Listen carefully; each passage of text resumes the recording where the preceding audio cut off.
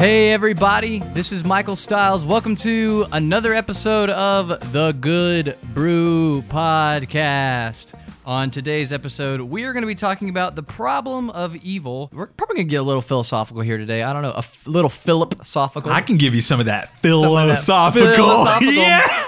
But before we talk about that, I want to talk to you guys about the problem of good that we have sitting around at this table. That didn't make any sense, but I'm running with it.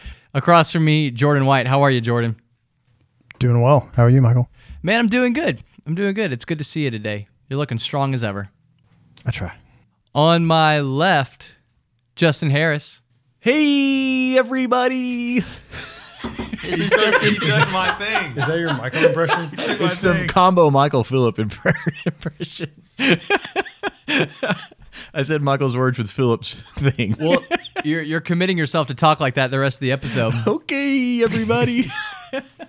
And on my right, Philip Burns. Oh, yeah, we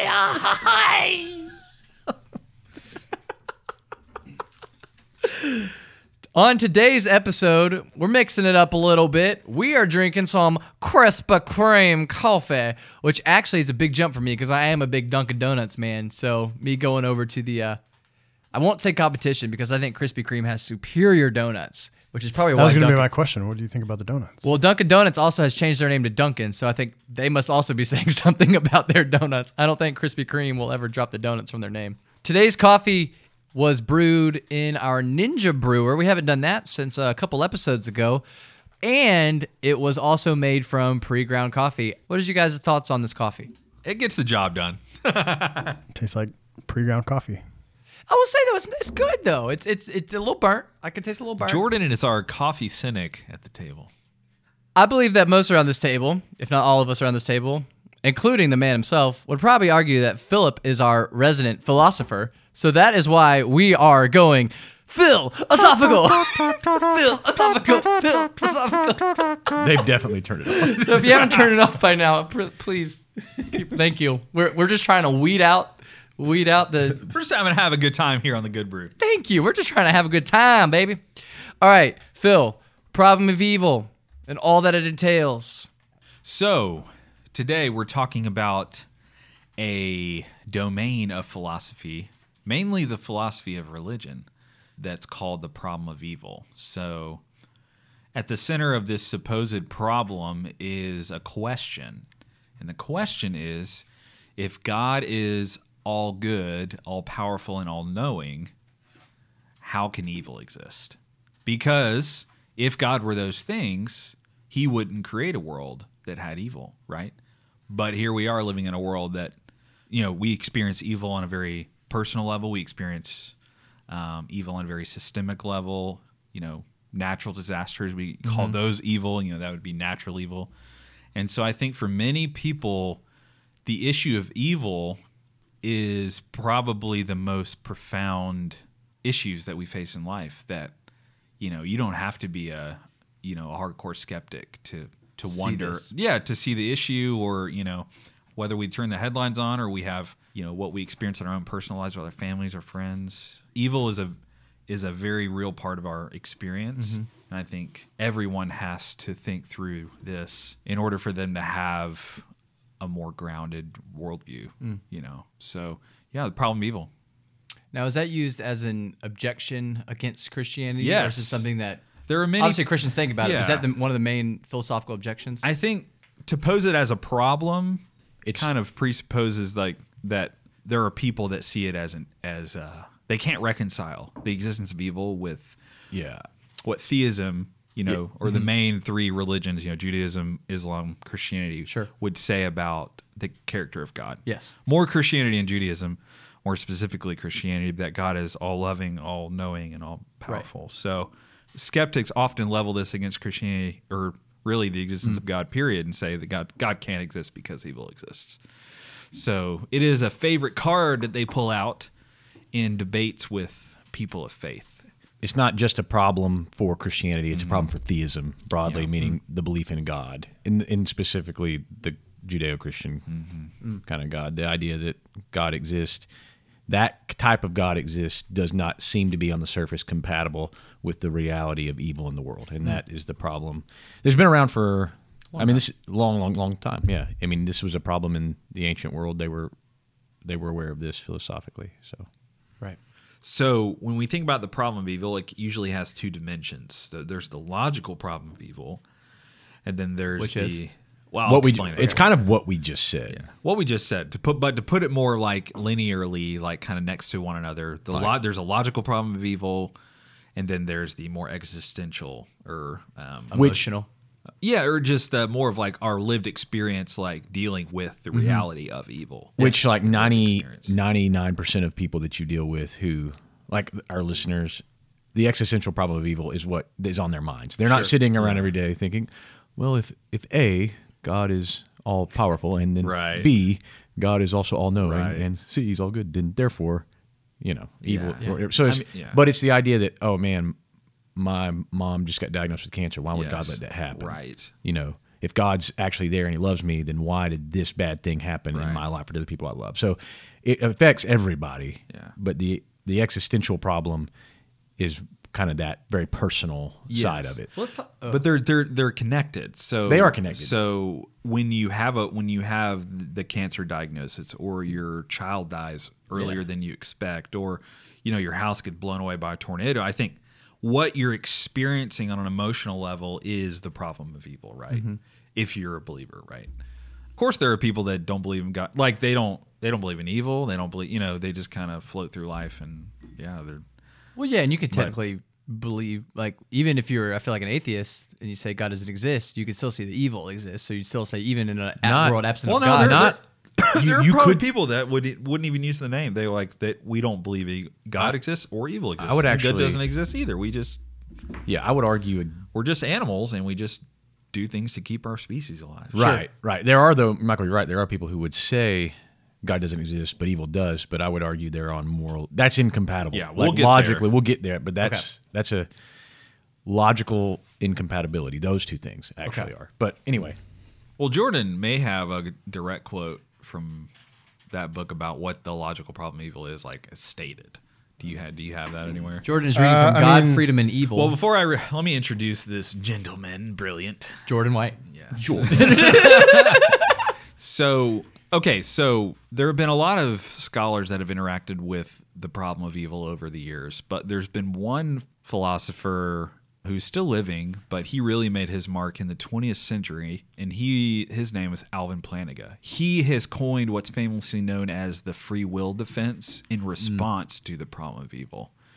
And that is what kind of put him on the map with this issue. Yeah. So, but Jordan is flipping through a book that he wrote called God, Freedom, and Evil, where he directly addresses the problem of evil, the logical problem of evil, and then he offers his free will defense, a form of his free will defense, and other angles to the issue. So this isn't laid out linearly, but it'll do the job. The existence of evil and suffering in our world seems to pose a serious challenge to the belief in the existence of a perfect God. If God were all-knowing, it seems God would know about all of the horrible things that happen in our world. If God were all-powerful, God would be able to do something about all the evil and suffering.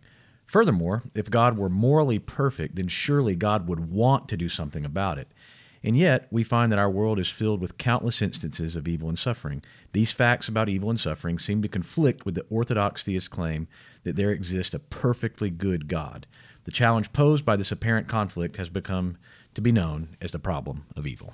in short, they would argue there is a logical contradiction between holding that God is all-powerful, all-knowing, and all-good, and evil exists. That's And a a lot- logical contradiction, they would say. A lot of that, like, the theist is contradicting himself because he doesn't have a reason for it. Right. So, I mean, that's the first thing that Plantinga states in there is that just because somebody might not know or have the answer to something doesn't mean There couldn't be one. there isn't one. Right. Yeah. Yeah. If someone knows you're a Christian and they're an atheist or a skeptic or whatever, and they come up to you and they say, give me a reason why God is all these things and evil exists. Very and if you aggressive. can't come up with a reason, Yeah. they would say like, aha, like, I Oh, got yeah. you. And what Jordan is saying, or what Jordan's illuminating from what Plantinga talks about, is just because you can't come up with the reason of why evil exists doesn't mean there isn't one. Well, yeah, I think he gives the example of like a machine that has a ton of different components. Like you don't know the individual components, but you can see that there's a thing. then it does another thing, but you can't explain how that thing is happening. Right. Yeah. Another way the question gets posed in academics' logical side of this thing, sometimes you'll hear it asked this: is this the best possible world God could have created? If you answer no, it's almost a defeater for God's existence, because why wouldn't God create the best possible world? So if you look at, But I think where we're talking now is if someone comes up to you and is like, God doesn't exist because evil exists, and you're like, well, no, blah, blah, blah, blah, blah. And they're like, well, give me a reason why evil exists. And just because you can't come up with a reason doesn't mean there isn't one. Sure. So Plantinga says simply, he dissolves the logical problem of evil by positing or by saying like that there could be a good reason why. Well, he proposes it's a defense, so he dissolves the opposition. Yeah. To saying because evil Christianity. it's like, You Philip, can't if you're base the- your opinion on the absence of someone else's knowledge. So Philip, if you're the president, and me and Jordan are just citizens, right? Yes. And Yes. you Citizens, peasants. yeah, we're peasants. But we hear from the news or whatever that you have given an order and you've invaded another, or you've bombed a country. Right. And Jordan comes up and he's like, man, he bombed another country. What was he has no reason to do that. And I might be like, well, we don't know that. We don't know what the reason is, but he maybe Michael's an advisor to you and he gives you information that this country has been up to no good and has took hostages or something, Right. But you have reason, but we don't know. Right. And there's the issue is access. You don't have access to all the information that went into my decision. But just because I don't have the reason doesn't mean there isn't Isn't. one. Logically, I can't know that. Yeah. So, like in your bombing scenario, it's like, well, we're assuming that, well, for one thing, that we would have some sort of grander authority than Philip, Right. And that we know more than him to think whether what he did is right or wrong.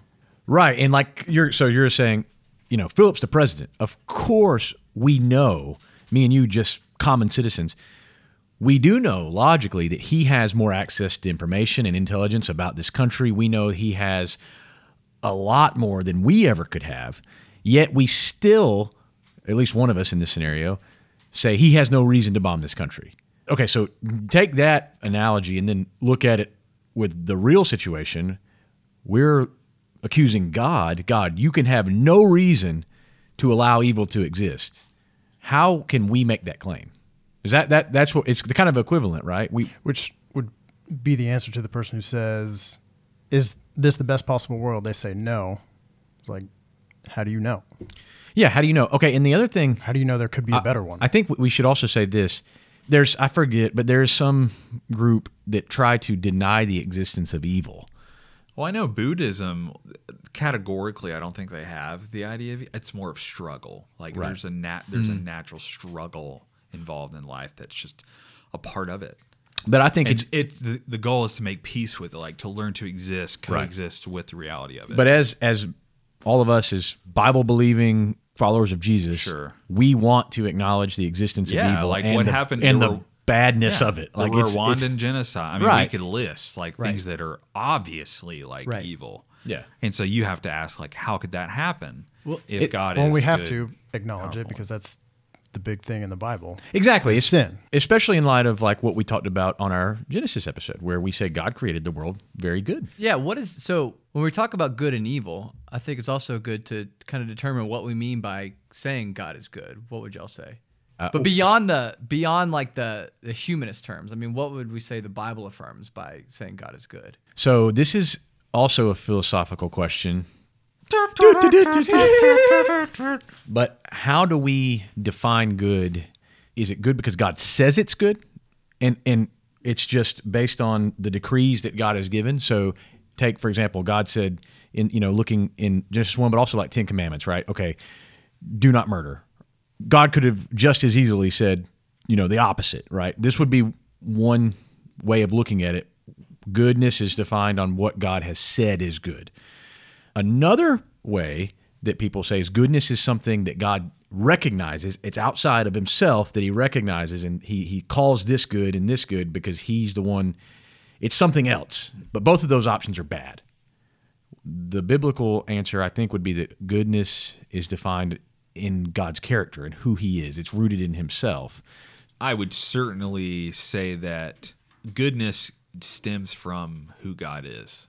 But I even think that's a very abstract way of putting it. When we say something is good in life, whether that be getting married or having a kid or getting a job or, hanging out with your buddies or your girlfriends or, fill in the blank, I think there's an existential dimension to goodness that I think is more in touch with what it really is and why it's connected to God. So like when you think of God at his essence is someone who only can create life, that like existence like exudes from who he is, which is why creation even happened in the first place. Exactly. So when we think of like our lived experience, that which is good is that which promotes life. So whatever promotes growth in life and thriving in the direction of going up, not down. Sure. That would be That good. isn't yeah. Yeah. Well, I want to see if this lines up with that and see your philosophical thoughts on this. Traditional theology does not believe that God is good on the basis of some empirical measure of goodness, and it likewise does not believe in the higher good because it has empirically measured a higher form of goodness. The argument that God is good essentially follows the same logic as the argument that God exists. There is too much order and too much function to account for that could not be explained if God were evil. Right. Yeah. So if God were fundamentally chaotic and disordered, we would not have the universe as it is. So you could even follow the train of thought. So whatever good is defined as that which brings order and function to things. Well, I think we see that in Genesis 1 when God says it's very good. I think you can see, like, when he's saying that, he's saying, like, I'm making it. Yeah. I mean, if we go from our Genesis 1 conversation that we had where things were ordered and function, if something's good, it's ordered and function as it was made to be. Right. Right. And this is, okay, so I found... And that stems from the essence of God. Yes, Yes. that's the key because this is what is called in philosophical world is the, I think it's pronounced this way, that the Euthyphro dilemma. Euthyphro dilemma. And it's posed like this. Word sounds familiar. Is the good good because God approves it, or does God approve it because it's good? Yeah. Chicken or And- the egg. Kind of. And both of those, Kinda, yeah. you really don't want to say either one of those. Both of those are a problem. So if you think through it, you don't want to say the good is good because God just approves it or says it is, because then it could have just been the other way, right? Then when And it doesn't make sense that like slaughtering babies would ever be good. right, Like, and or does God approve it because it's good? Well, then it's rooted in something else. It's something higher, like this idea of what I guess was that Walton's quote. Yeah. So- he's talking- being held accountable to something. Right. There's something that Right. God is then held accountable. The way the theist has answered it is goodness is rooted in who God is. Yeah. Which right? could you just then say that God is held God accountable is by n- his own nature? Yeah, God is necessarily good. So when we talk about evil, it would be the antithesis or the opposite Yeah, I wanted of goodness. Yeah. to define it as misalignment with God. Which would then be Kind of. Yep. rooted in who God is. Yeah. But then I would want to know what the definition of evil is for somebody who doesn't believe in God. You can't have one. Could That's you my explain? Yeah. philosophical argument. Yeah. The irony of the problem of evil that's traditionally posed by someone who is the logical problem of evil, at least, Challenging who's challenging theism. Yeah. It's actually a defeater. It's the assumptions of your argument are defeating your own position because you're assuming that evil is real. That there's actually something Right. is evil. And to assume that evil is real, you have to have a way to root that in something objective outside of your subjective belief that something is, distasteful. It has to be more than that, right? It's not like, hey, I like chocolate, but you hate chocolate because you like strawberry. No, this is something else. You're saying that's wrong, right? It's wrong for me to kill someone, right? So to make a claim that What's your basis of right or wrong? right, so if you're arguing that there's no God, then where are you rooting your basis for the belief that evil exists? Are you rooting it in Which I think some people go into like altruism and like the survivability of species and stuff, don't they?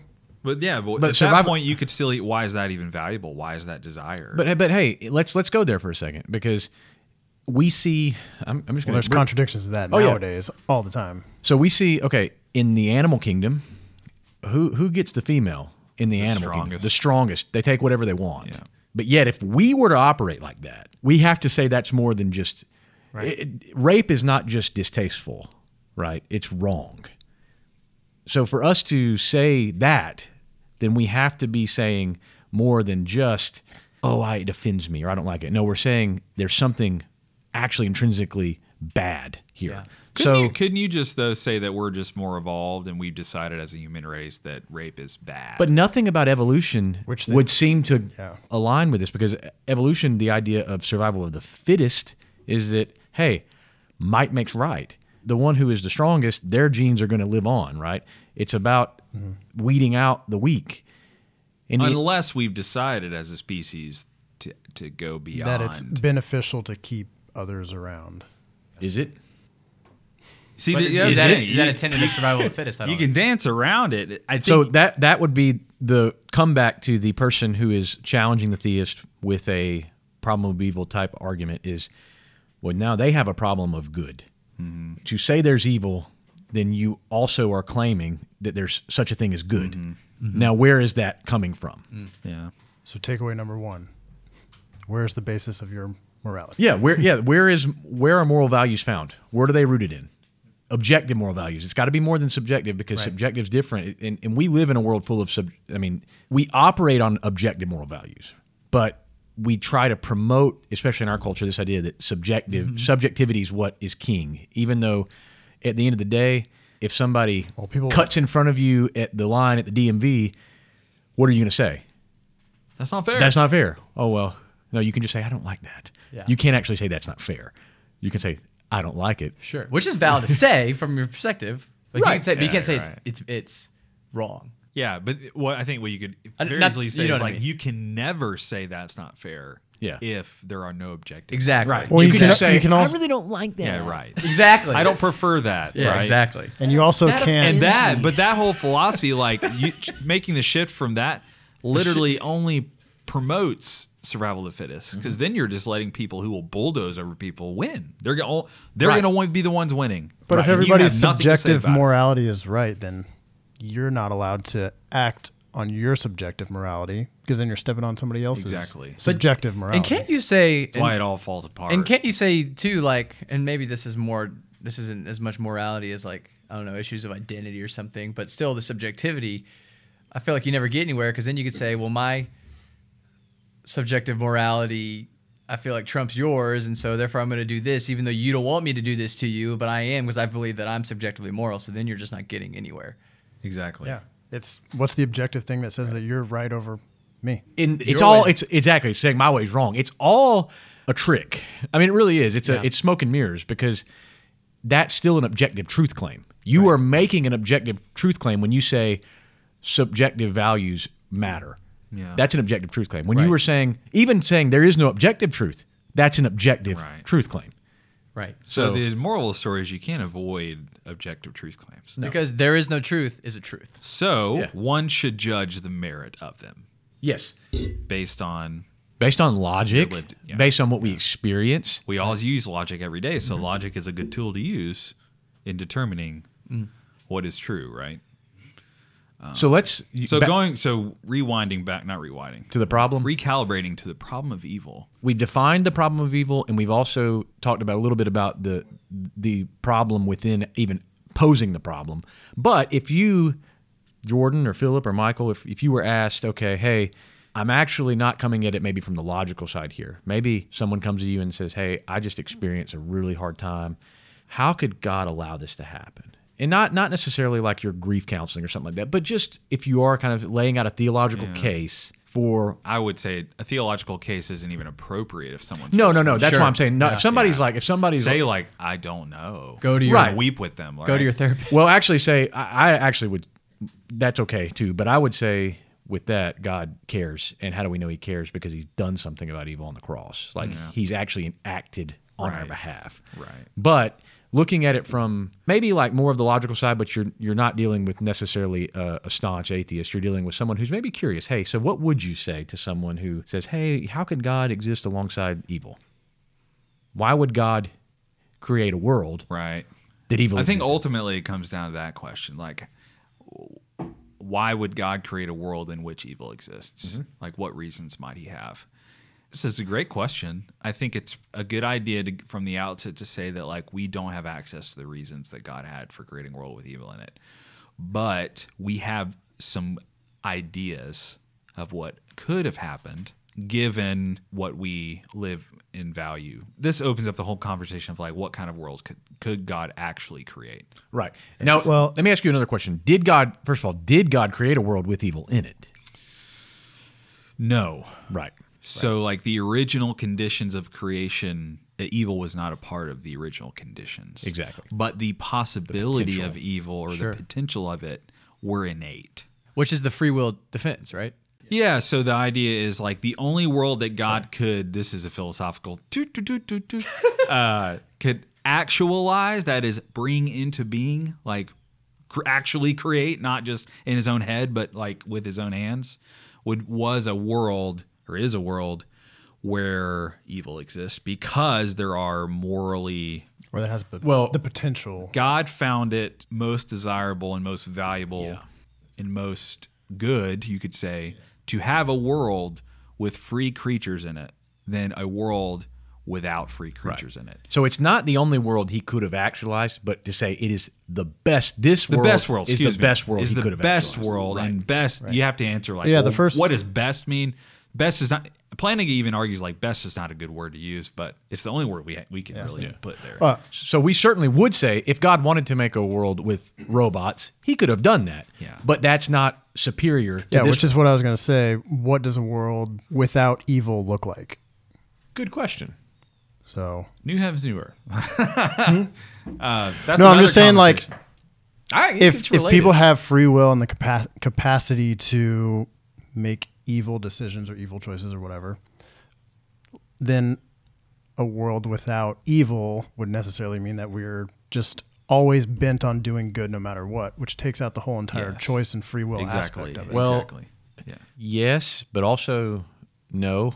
The world we're heading towards is a world without evil, but it will include humans that are truly free, but always choose good. Right, but the difference between the final state and the original state were there was no journey. Yeah. So the only reason that this world can exist is because of the journey Which is that what we're on in human history. which is what some call Yeah, the so idea I'm- of the soul building theodicy, which is also another way of explaining why evil exists, because the journey idea that this is actually preparing us and we're being refined to become the type of humans. But see, the issue I have with the soul building theodicy, if that's the only one you're using, is that kind of It sets God up to be kind of like his big cosmic play, and he's like, oh, I created a little evil character, and I got there, and you know, I think right. it's probably there, but it's not most ultimate. I think the whole best possible world thing is probably the closest that we could get to a reason that God could have created the world, and that So I this guess- is a world with free creatures in it is fundamentally better than a world without. This is Plantinga. He says, in broadest terms, Augustine claims that God could create a better, more perfect universe by permitting evil than he could by refusing to do so. And then he says, Augustine tells us a really top-notch universe requires the existence of free, rational, and moral agents. And some of the free creatures he created went wrong. But the universe with the free creatures it contains and the evil they commit is better than it would have been had it contained neither the free creatures nor this evil. And then he goes on, such an attempt to specify this is what I call a theodicy. And then he says, Augustine's kind of theodicy might be called a free will theodicy, since the idea of rational creatures with free will plays a prominent role. A theodicist then attempts to tell us why God permits evil. Quite distinct from a free will theodicy is what I call a free will defense. Right. I aim to claim what God's reason might possibly be, not what it is. Right. So the difference being a theodicy goes further than a defense. A Yeah, defense He is actually just says- theodicy is you're making a definite. He says a free will theodicy goes beyond what is required. Right. And he's not in For the logical problem of evil. although as Christians we want to speculate, we're going to have to be satisfied with maybe less than we want, but we can say God is logically, I mean, this is what Plantinga has, I think, demonstrated. God's logically off the hook. Right. He could have good reason, Yeah. Sure. and that's the key word. He could have good reason. Yeah. Right? Plantinga's not even saying that he does have Right, good reason. he He would could think have. he would say that he Right, does. right. But from the logical perspective, he's saying he could have good reason. Yes. And there's no way for us to know that he doesn't. Right.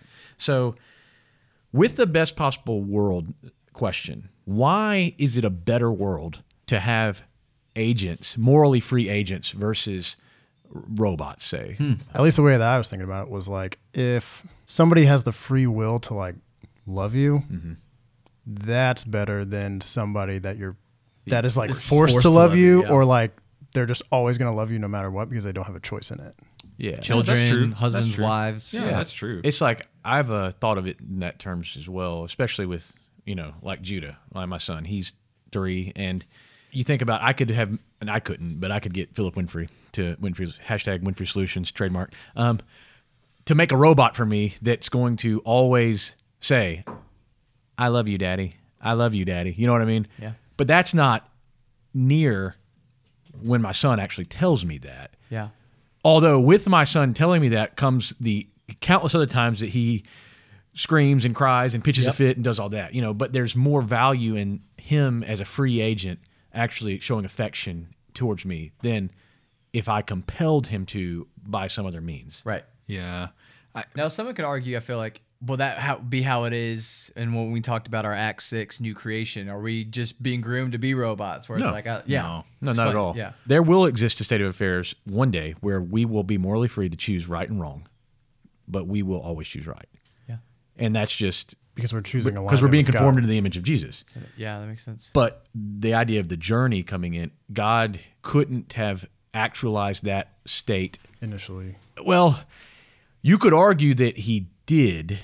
Well, no, you couldn't because Adam and Eve obviously did exercise their decision to choose evil. So, Back to the whole thing of like, Justin, you said God could have actualized a world of robots, but but it wouldn't have been better than this world. So I'm saying but there's my question would be like, is it even possible to say that God could have done anything?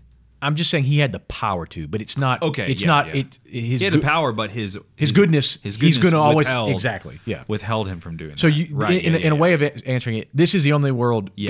God would have created. Yes. But he could have created Right, other correct. worlds. But this is the one he was always going to because it's the Right. best. Right. And the definition of best and better is Okay, so here, value to God. well, here are 4 possible worlds. I think. Okay, so when we talk about possible worlds, it sounds crazy, but it's really just thinking of it like Options. options, potential situations. Okay, so here's 4 possible worlds. In world 1, God creates people with morally significant free will. Alongside that comes God does not causally determine people in every situation to choose what is right and to avoid what is wrong. And therefore, there is evil and suffering in world 1. This is the world we live in, by That's the the way. world we live in. Okay, here's world number 2. God does not create people with morally significant free will.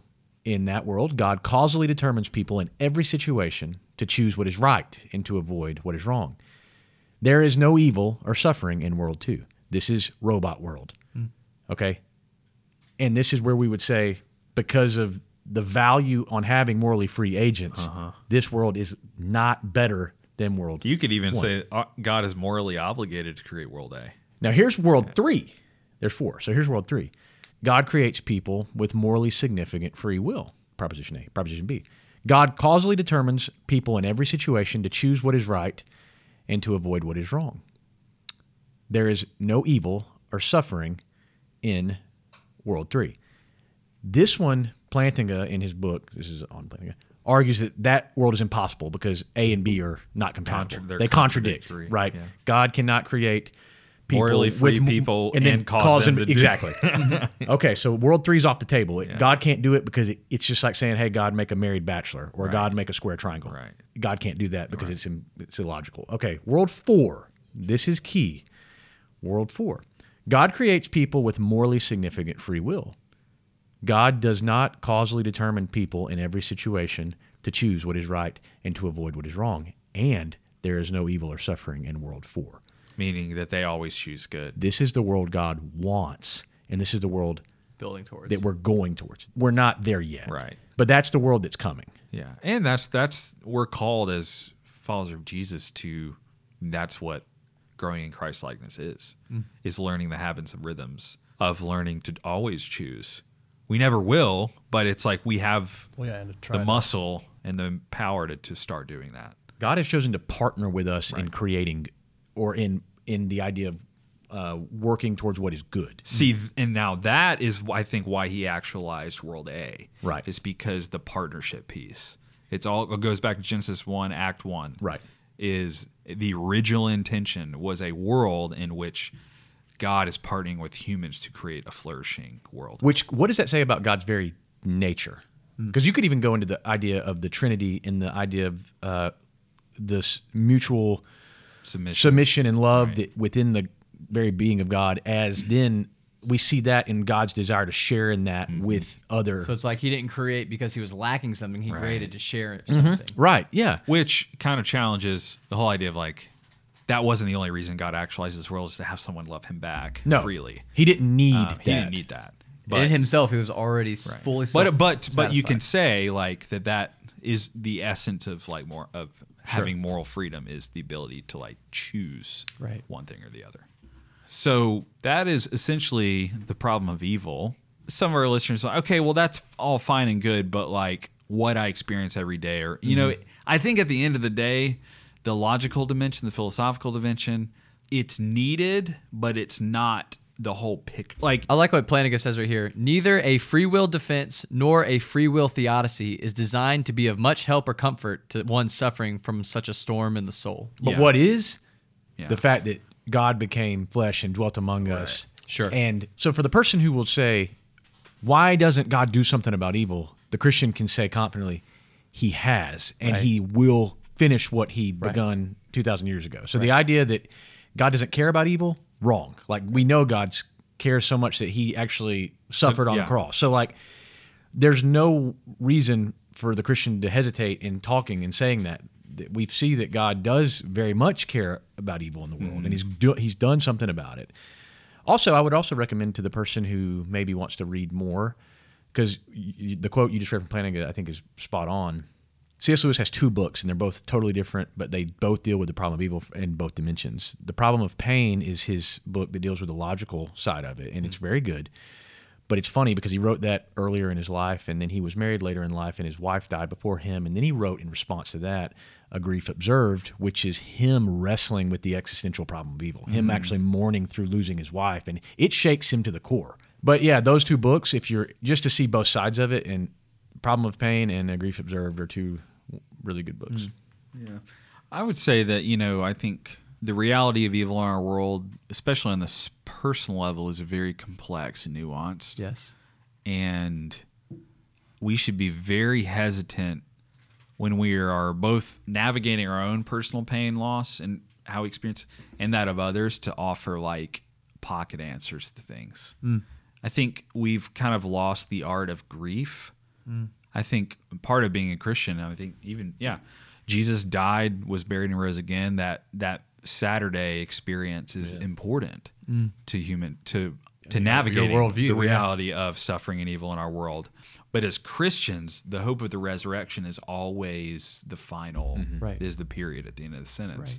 But you can't skip, you can't jump over Saturday. Right, exactly. So I think our quickness to offer pat answers or really tightly argued theological explanations, like, I think if we're avoiding our own pain and the grief process, I think we're not honoring God at all, or humanity, or anybody else that we're ministering to. So I think it's complex. Like, there are people that have thought really deeply on both the logical dimension and the existential dimension, and so you're not alone in the journey of thinking about it, and And I love what Jesus says, like, for those who are weary and burdened, come to me, I'll give you rest. Like, this, God cares very much about not just the logical side of this, but the people who are just suffering every day and need something. And it's like God has taken notice and he's acted on your behalf. So I think that as much as it is fun sometimes to think about the logical side of this thing, Fun fun in the sense can of be stimulating. yes, you know what I mean, like just from the theological side of it. But I do Right. think for the people who like are just like, hey, I just need to get through my day. Yeah.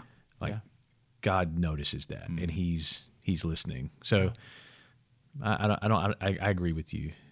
No matter what you're going through, oftentimes the best help you can have is a shoulder to cry on. Like we need other people in our life that help us walk through seasons of pain and suffering and evil. And that may even mean you getting professional help, going to a therapist. I'm married to a therapist, so I get it by default. Isolation is the last thing you need if you're in a painful place. Yeah. It's not to say you can't be alone as you're processing it, but to be perpetually alone is not healthy for your soul. Right. So I think on the flip side too, like own up to your actions. Like if you are on the flip side of that and you're contributing to evil in the world, and like, yeah, you better stop that, John. yeah, it's like, gosh, love your enemies. You know what I'm saying? Yeah, I mean, really, if we want to get right down to it, the reason evil exists is because of us. Right. Right. It's So every day, how do I contribute to evil in the world? If I want to look more like Christ, maybe I shouldn't. Like you said, it's really hard to not do that at all, because then we're Right. just claiming we're not sinning. But I think we could strive to not contribute to evil. Yeah, I think that's a good goal in life.